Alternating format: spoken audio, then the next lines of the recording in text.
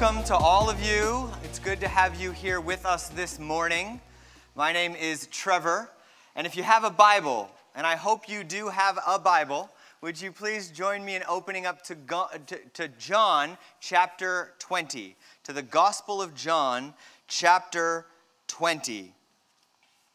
We just a week ago celebrated Easter together, and it was a lot of fun being together for Easter. Did you have a wonderful Easter? Yeah? I'm glad. We got to do some baptisms last week. Those were amazing. It was such a joy and privilege for me as a father to be able to baptize two of my own kids, to be able to do that in the presence of you all, my church family, and to be able to be back here a week later in this beautiful weather under God's Word together is one of my greatest joys. And I do hope that this morning, as we look at Scripture together, that we would hear a voice, the voice of God, speak to us and meet us in our time of need. We finished Easter, and I know that you've opened to the Gospel of John chapter 20, and for some of you, you might be wondering if we are continuing in the Gospel of John. We are not, but we are beginning a series the next 3 weeks where we are going to deal with doubt. Doubt. When I was younger and I was a part of a church in high school, there was sort of this low-level, unspoken fact, which is you do not really mention your doubts, lest you give anybody the impression that you do not have strong faith in Jesus. And it is fitting that just a week after we have gathered together to celebrate the resurrection of Jesus, that we would then this morning look at a story that will speak about the reality that even some of Jesus's, or specifically one of Jesus's closest disciples, a week later found himself wondering whether or not what everyone's celebrating was actually true. And so the next few weeks, we are going to deal with doubt together. We're going to address it. We're going to look at it from Scripture. And we're going to hope that God moves in the midst of our community and strengthens us as we go. So we'll begin this morning by looking at doubt, and specifically Thomas, the one who is most commonly referred to as Doubting Thomas. Then next week we'll be in Isaiah, and we'll be looking at fear and doubt. And then the last week we will be in the book of Jude, where we will talk about being a community that has mercy on those who doubt. So again, this morning, if you've got your Bible, please join me in opening to John chapter 20. When I was just later in high school, I got the opportunity to see the late great evangelist Billy Graham. I saw him in person at the Oakland Coliseum in Oakland, California, where he gave kind of the same sermon that he had been giving all across the country in a great crusade, where he would go to stadium after stadium and he would proclaim the good news of Jesus. He would proclaim the gospel. He would stand in front of thousands of people, tens of thousands of people, and he would tell them that apart from Christ, that they were dead in their transgressions and sins, separated from God, but that God, out of his love for them, had sent Jesus to live a perfect life, to die the death that we deserve. He was buried, and then on the third day he rose again, declaring that anybody who put their faith and trust in him would have life everlasting.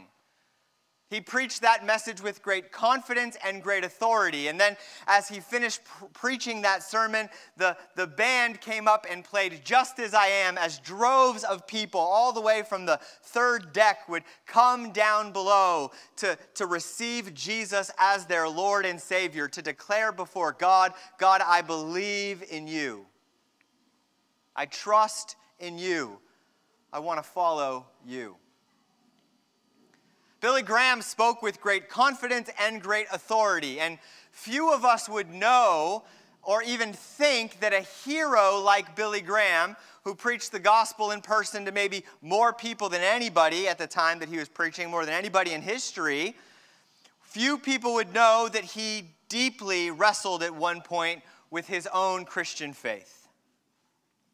Following an unsuccessful evangelism crusade in Altoona, Pennsylvania, Billy Graham was told that he was 50 years out of date. That people didn't accept the Bible as being inspired the way that he did, that his faith was too simple, his language was out of date, and that he was going to have to learn new jargon if he wanted to be successful in ministry.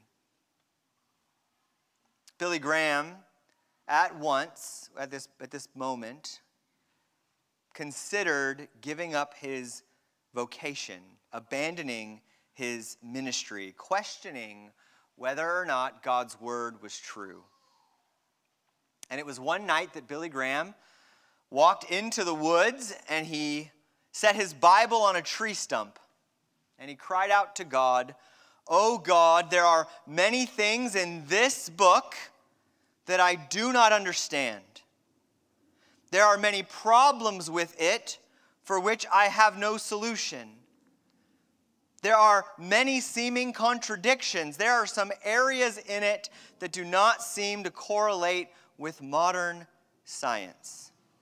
One of the greatest preachers of all time, in the forest by himself, Bible on tree stump, crying out to the Lord, saying, "Lord, I'm not entirely sure that I can stand on your word." Billy Graham, great hero of the faith, once doubted. You may also know that it was not too long ago that the diaries of Mother Teresa were discovered. Not everybody wanted her journals and diaries to be publicly released. Not everyone wanted them to be read for fear that people wouldn't like what they found, because in them what they discovered about Mother Teresa, a woman who had given her entire life to serving the poorest of poor in the streets of Calcutta, was that she experienced several crises of faith. At times unsure about whether or not God had called her to serve the way that she had once thought was so clear. Doubt happens. Some of your greatest heroes in the Bible, doubt happens. And for you this morning, some of you know that, although we often wonder if we have the courage to say it. Would you just do me a favor this morning? Would you just, if you have ever doubted, found yourself in any season, any moment, doubting the character of God, the goodness of God, the worthiness of His plan, maybe your own faith or your own salvation, would you just do me a favor? Would you just put your hand in the air right now? If you've ever doubted God at all, would you put your hand right now? Would you look around for a second, as the vast majority of us have our hands up? You can put them down. Whether it is in our times of suffering or struggle, times where we are feeling confused or lost, times when we are uncomfortable with what is happening in our lives, maybe how dissatisfied we sometimes find ourselves, it is not uncommon for us to begin to doubt. And rather than being the kind of church that just simply says, forget about doubt, we're only going to talk about faith, let's take the next few weeks to be real and honest about the realities that sometimes we all struggle and face doubt. And so what do we do with our doubts? What do we do in those moments when we are wrestling, when we are struggling, when we are wondering whether or not God is good or true, or whether or not even He is resurrected from the grave? To help us answer that question this morning, John chapter 20, verses 24 through 29.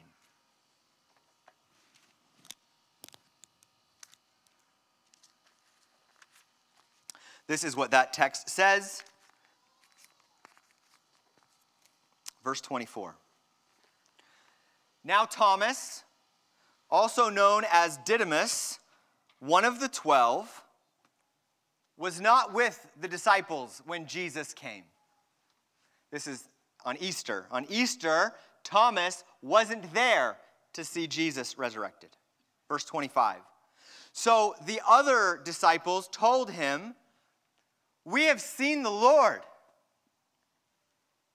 But he said to them, "Unless I see the nail marks in His hands, and put my finger where the nails were, and put my hand into His side, I will not believe. A week later, his disciples were in the house again, and Thomas was with them. Though the doors were locked, Jesus came and stood among them and said, "Peace be with you."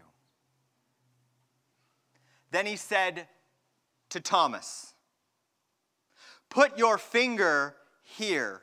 See my hands. Reach out your hand and put it into my side. Stop doubting and believe." And Thomas said to him, "My Lord and my God." Then Jesus told him, "Because you have seen me, you have believed. Blessed are those who have not seen and yet have believed." This morning, as we wrestle together with doubt, I'm going to take us into 4 ideas around doubt. Doubt and 4 concepts that come out of this text that I hope you'll see in this text. They are isolation, confession, visitation, and direction. So doubt and isolation, doubt and confession, doubt and visitation, doubt and direction. Let's begin with doubt and isolation. Here's the first thing I want to say to you this morning. Doubt sometimes grows when we are isolated from God's people. Now, I do not mean to suggest in any way, shape, or form that if you are always around God's people, you'll never doubt. Nor do I mean to suggest in any way that if you abandon God's people, that you can't believe. What I am saying is that when we are isolated, we are more likely to experience doubt. In the text, right there in the beginning in verse 24, we meet Thomas, and John wants you to know that while the rest of the disciples, 10 of them, sans Judas, 10 of them were all together on Easter, Thomas was not. Now, we don't know why Thomas was not. We know very little about Thomas. We know he was dedicated. In John chapter 11, when Jesus is thinking about going to Jerusalem, Thomas declares, "Let's go to Jerusalem and die with Jesus."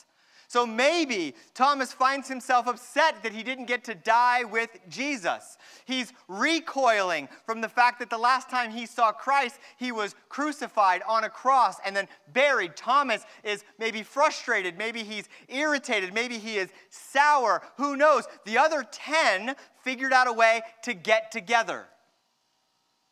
And you imagine they looked around at some point and said, "All right, let's count them off. We know that Judas, the betrayer, is gone. Are we all here? Well, where's Thomas? Did you tell him we were going to meet here?" Of course we told him. Where is he? We don't know. And what happens that Easter evening? They meet Jesus. They encounter Jesus, the resurrected Lord, on Easter. It changes everything for them. 10 of them, 10 of the 12, experience the fullness of meeting Christ, their Savior, resurrected, but not Thomas. Why? Well, because Thomas wasn't there. Part of what we do as a church is not just deal with things like doubt, but we try to deal with how do we prevent things like doubt. One of the hardest things to deal with is suffering, and one of the hardest moments to speak truth into our lives is when we are suffering. So what do? We gather together in part as Christians to prepare for the times when we will suffer.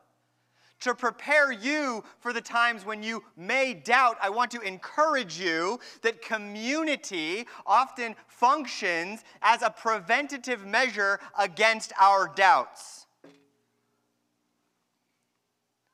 Whether or not we attend on Sunday or participate in our community group or connect with other members in the church, our family of believers, we often start with the question, do I want to go? Am I up for it? Is that what I want to do with my time? Rather than waking up to the truth that sometimes when we make the decision to gather together, God has something for us that we would have otherwise missed if we were in isolation. It was just a couple of years ago that a woman in our church came to me and she said, Pastor Trevor, why do we never preach about X? This particular topic that was like she was very passionate about. She had some thoughts on, some concerns about, she wanted to hear about. And I responded to her, I said, are you passionate about that? Is that something you care a lot about? She said, yes. And I said, were you here a few weeks ago when we talked about it? And she said, no. And I said, well, I don't know what your reasons were. I'm not in any way suggesting that there aren't good reasons to not be here. Don't mishear me. What I am saying is that sometimes when we are removed from community, we miss the very gift that God has for us when we make the decision to show up and be not isolated, but connected. We have seen statistics. In years past, the average person attended their church service about 3.5 times per month. That number has only fallen consistently over the years. And I get it, there's wonderful things to do. There's beautiful weather. We've got the beach. We've got sports and activities. We've got events. We've got shopping. we want to rest. We want to stay home. We want to sleep in. We got all these things we want to do. I get all of those things. But I want to remind you that when we are isolated from God's people, it creates opportunity for our doubts to grow. Let me ask you this morning, are you connected? How connected are you to those around you? Your doubts grow in isolation. Secondly, doubt and confession. Doubt happens. So Thomas is now interacting with the other 10 in verse 25. So the other disciples, presumably, they find Thomas, they connect with Thomas, they discover where he is, and they say to him in 25, "We have seen the Lord." But Thomas said to them, "Unless I see the nail marks in his hands and put my finger where the nails were and put my hand into his side, I will not believe." So the disciples say, "Thomas, we saw the Lord." And he says, "I don't think so." Now, one of the things I think is interesting is Thomas's name is Didymus. And Didymus means the twin. And we don't know much about whether or not he's got a twin sister or a twin brother or an identical twin. But I like to think that Thomas might have an identical twin, or at least is familiar with the concept of identical twin. So when his 10 friends, his 10 close companions come to him and say, "Thomas, we saw Jesus." In his head, he's thinking, "No, you didn't. You saw someone who looks like Jesus. I saw Jesus. I saw him crucified on the cross. I saw him beaten and bloody. I saw that happen. Whoever you saw, it wasn't Jesus."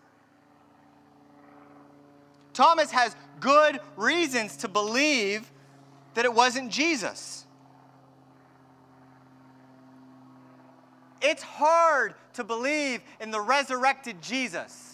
When we gather together and we talk about Jesus, when we talk about the things that Jesus did, many of us are very comfortable saying, "I believe that Jesus existed.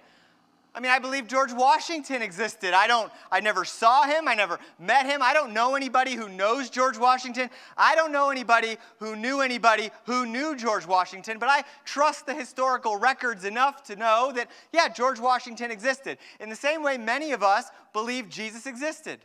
In our world today, that's not all that contested. If I say that Jesus taught that we should love God and love our neighbors, people say, "Yes, I believe that Jesus taught that." Jesus in the role of teacher or the historical Jesus are both relatively easy for us to believe in. But the moment that I suggest that Jesus did the miraculous is the moment many people check out. Jesus healed people. People go, did he really? I'm not so sure. Jesus brought Lazarus out from the dead. People go, I don't know. That seems like a myth. That seems like a fairy tale. And maybe no greater claim, the most central claim to Christian faith is that Christ is resurrected from the dead, something that's never been done before, something that nobody thought would happen. And so it makes every bit of sense for both Thomas and us today to look at the empty tomb and go, I think there's got to be a better explanation. Thomas doubts that Jesus is resurrected. If you're here this morning and you are struggling to believe that Jesus did miracles, that Jesus is resurrected, I want you to know you're not alone. But I want you to see what Thomas does. The second point of mine is doubt and confession. What does Thomas do with his doubts? He confesses them to the other 10. What does he do? He opens that door and tells his 10 of them who are looking at in his face and saying, Thomas, you don't understand. We saw Jesus. And he doubts, and rather than keeping it stuffed inside of him, he looks at the 10 and goes, I don't think so. I doubt that that's true. Now, Thomas probably believes that they believe that they saw Jesus. And Thomas is not an unbeliever in Jesus. Thomas has followed Jesus and listened to Jesus and learned from Jesus. Thomas is a believer in Jesus. He's not an unbeliever, but here he is wrestling with doubt.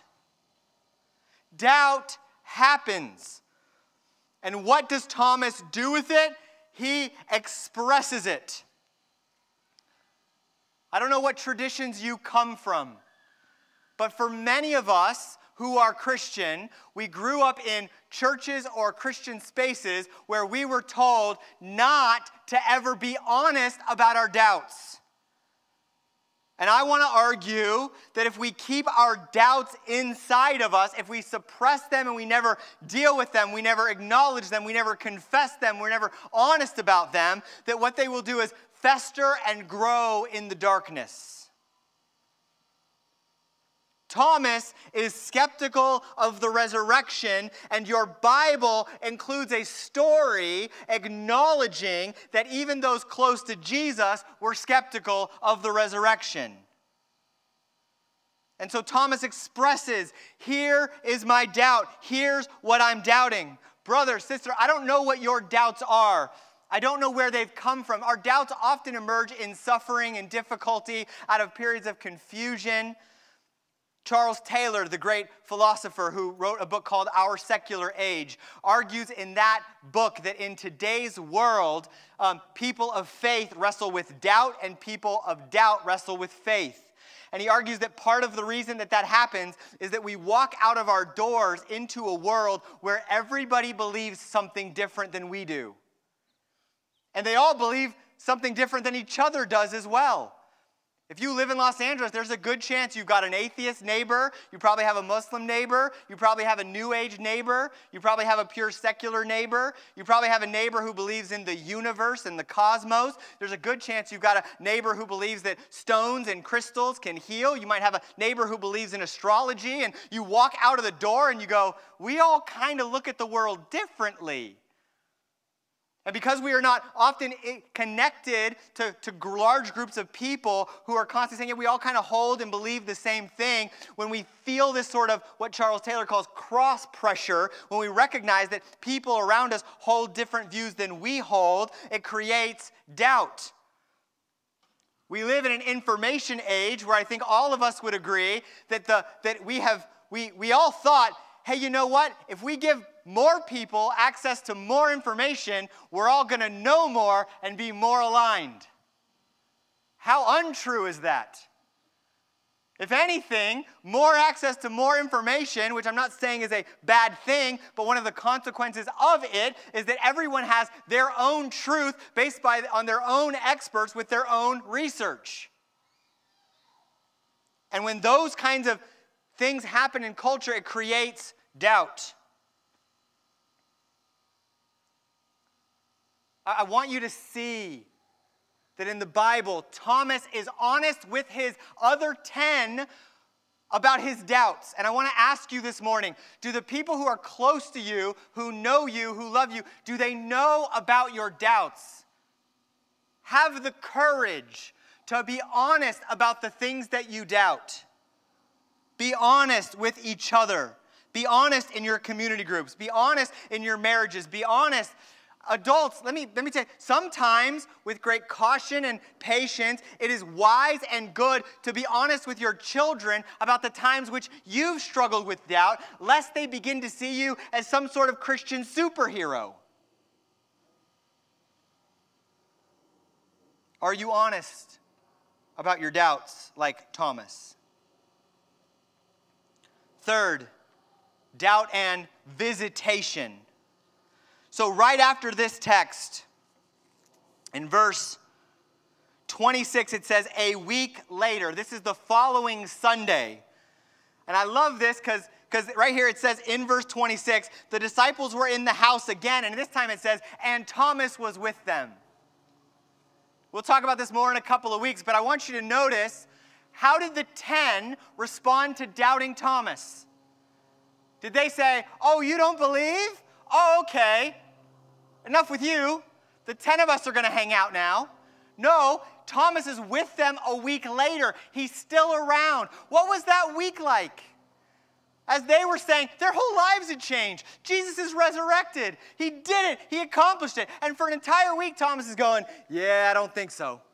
Yeah, I don't think so. And did anyone say to Thomas, I wonder, Thomas, you're kind of a downer. Why don't you go ahead and skip this next hangout session while we rejoice in the... No, they keep Thomas with them. And what happens? Doubt and visitation.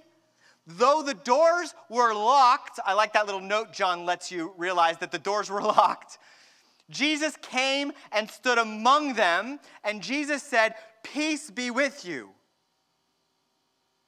So he says, shalom, peace. And then verse 27, then he says to Thomas, what does he say? He says, put your finger here, see my hands. Reach out your hand and put it into my side. Stop doubting and believe. Jesus doesn't ask Thomas anything.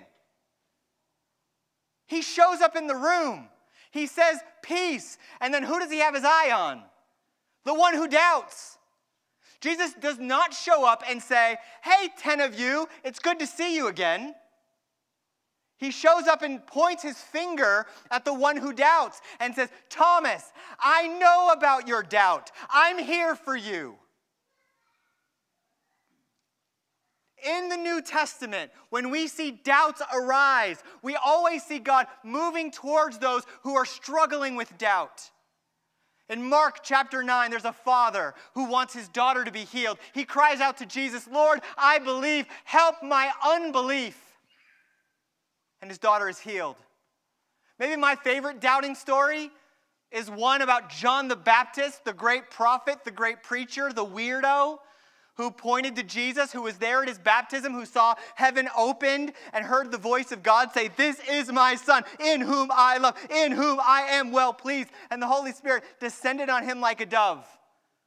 John the Baptist saw that, but then later John the Baptist found himself where? In prison. And what question does he send his disciples to ask Jesus? It's this question. Are you sure you're the Messiah? To which we would want to say, John, you were there. You saw it all. How could you doubt? And what does Jesus do with John the Baptist? Does he say, go tell John that he's foolish, he's ridiculous, he was there? No, Jesus says, go tell them that the blind see. Go tell them that I am the Messiah. Go make that clear to John. Jesus knows your doubts, and he pursues you when you are wrestling and doubting and struggling. He shows up and he goes right after Thomas. And he says, Thomas, look at the evidence. Look at my resurrected body. Stop doubting and believe. I want to make it very clear. Doubt is not a virtue. It's not something we are encouraged to pursue. It's not something we should desire. None of you should leave going, you know what I need? I need more doubt in my life. Unless you have a lot of doubt, and then you should doubt your doubts. But if that's not the case, doubt is not a virtue, but doubt happens, and God is aware of it. And God wants to reveal something to you in the midst of it. But you have to want it. Doubt and visitation. I hope this morning that when you see God, when you see Christ, when you think of Jesus, you see yourself as Thomas wrestling with doubt. And I'd hope that as you would consider the face of God, you would see that God's desire in the midst of your doubts is not to abandon you, but to move towards you.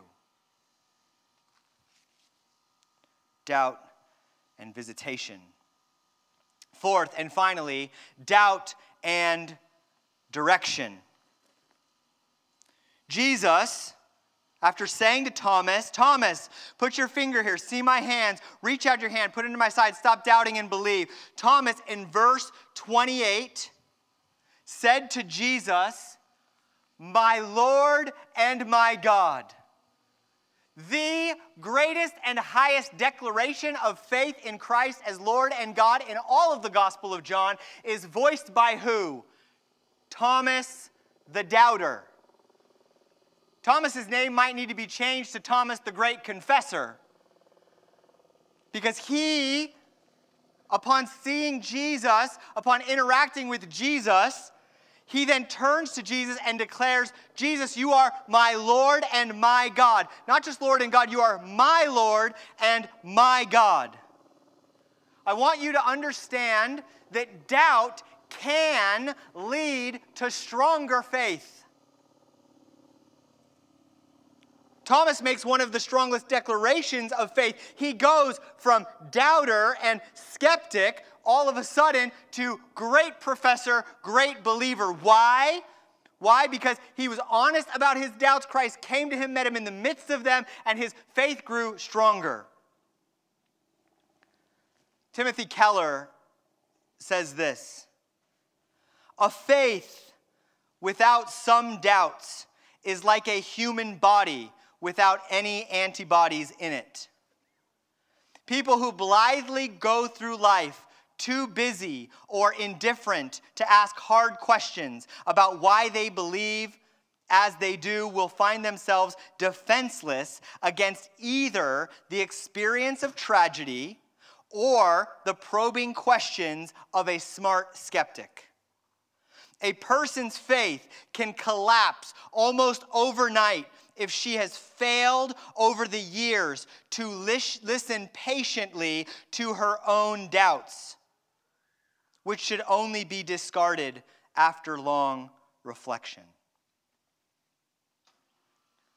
I want you to think for a moment about how doubt is directional. You have doubt, and you can turn your doubts away from God, or you can turn your doubts towards God. Many of the things that I stand on with the most amount of confidence are things that I doubted sincerely decades ago.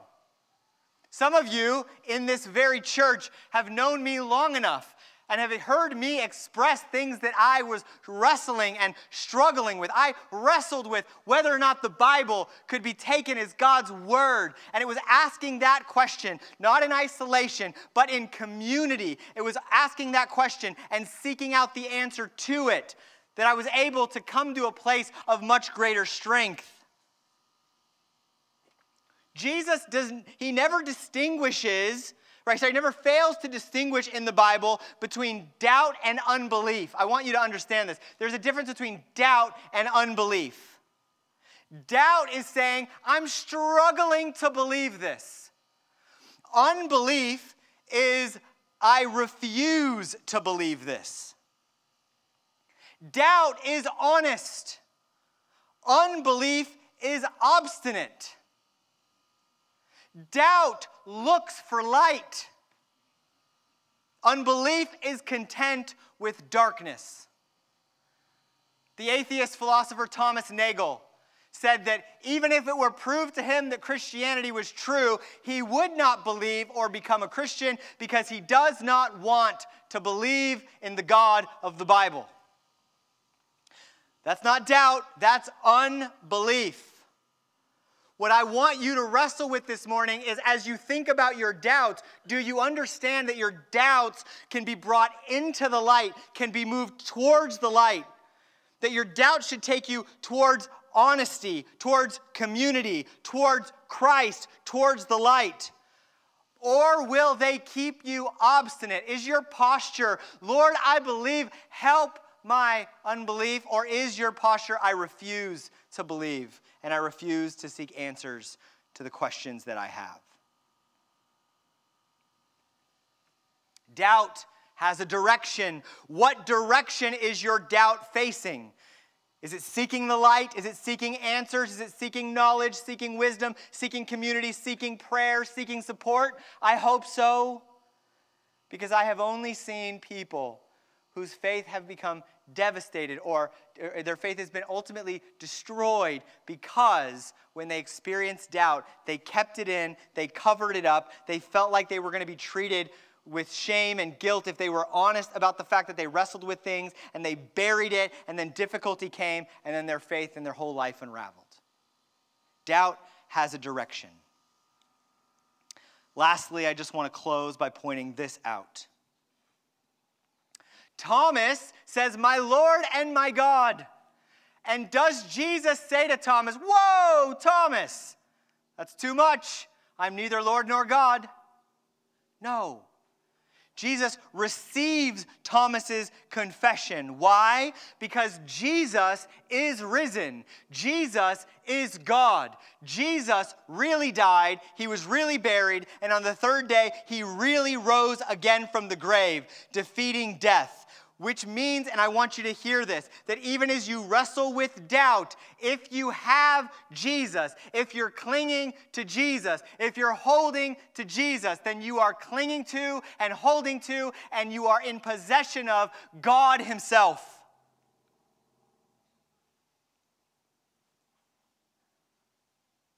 It is never the strength of your faith that saves you. It is the object of your faith that saves you. I just flew on a plane.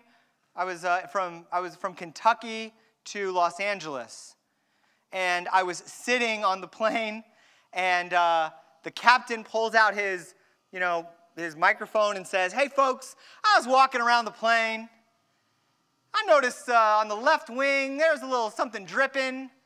It's fuel. So we're going to call maintenance over here, and we're going to have them take a look at it. Just going to be a little bit of a delay."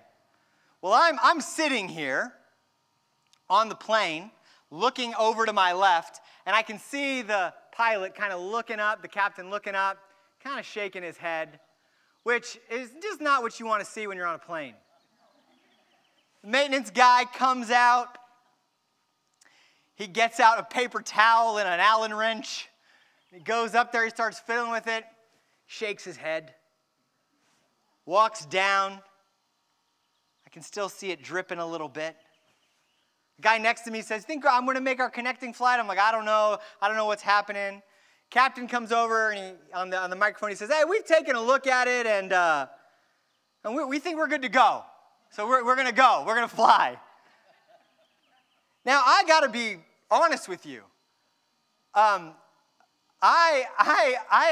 don't have any fear of flying. I did a little bit the other day. I just did. I saw it dripping. I saw it dripping. I saw the guy come out. I saw the conversation. I was assured it's going to be okay, but I was struggling with that. As the plane took off, I'm watching the left wing, looking carefully. Is anything? I don't know what's going to happen, right? I want you to say that this is important, right? My confidence in the plane is not what got me to Los Angeles. Do you hear what I'm saying?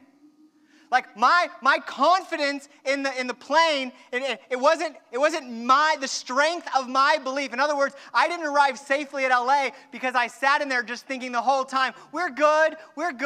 It's like, in other words, if I thought we're going to die, it didn't mean we were going to die. It's not like I thought if we're going to be great, we're going to be great. It wasn't the strength of my faith in the plane that got me to LA. It was the plane itself. And here's why I want you to understand this, because it makes all the difference. Some of you have begun to believe that if you have doubts at all, what that means is you have weak faith. And if you have weak faith, you don't have saving faith. And if you don't have saving faith, you are destined forever to be separated from God. Brother, sister, friend, hear me when I tell you. It is not the strength of your faith in Jesus that saves you. It's Jesus that saves you. He is resurrected. He has conquered death. He is alive and well. He knows you and he loves you and he pursues you. It's not your grip on him, it's his grip on you. If you have Jesus, you have everything. Because he is resurrected, his promises are true. He will never leave you. He will never forsake you. Come to him if you are weary of doubt. Come to him if you are burdened with doubt. And in him you will find rest for your souls. Your doubts do not put him back in the grave. Your doubts do not mean that he is not powerful to save. He is. So let your doubts lead you to Jesus. On mountaintops, he stays the same. In valleys low, he never changes. And we believe that we will see the goodness of the Lord. I'm confident as seasons change that his faithfulness remains. Let us pray. Heavenly Father, we stand before you this morning, recognizing that we as a people are a mixture of faith and doubt. Lord, we cry out like the Father in Mark 9. Lord, we believe, help our unbelief. Help us to be honest about our doubts, to do it in the presence of community. Surround us with people who love us and will walk with us, who will seek to help us answer, who will seek to hear us out as we deal with all of the things that the doubt has caused in our lives. Lord, I pray that we would be a community that would be known, yes, for great faith, but I also pray, Lord, we would be a community that was honest about our doubts.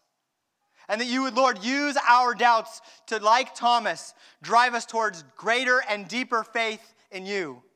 That you would use our doubts, like Thomas, to strengthen our ties with our community. That would use our doubts, like Thomas, to see your goodness, your faithfulness. So, Lord, I want to pray for those who are here this morning and are wrestling with doubt. Lord, I also want to pray this morning for those who are here who do not have doubt, they have unbelief.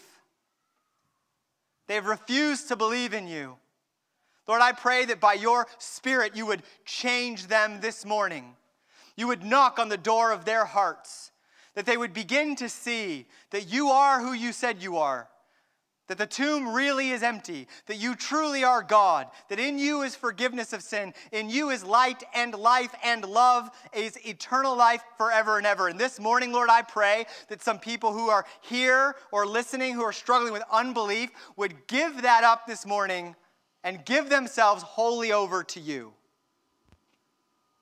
Lord, we thank you. We thank you that you have the ability to use doubts to strengthen our faith. We thank you that our doubts do not mean that that tomb is not empty.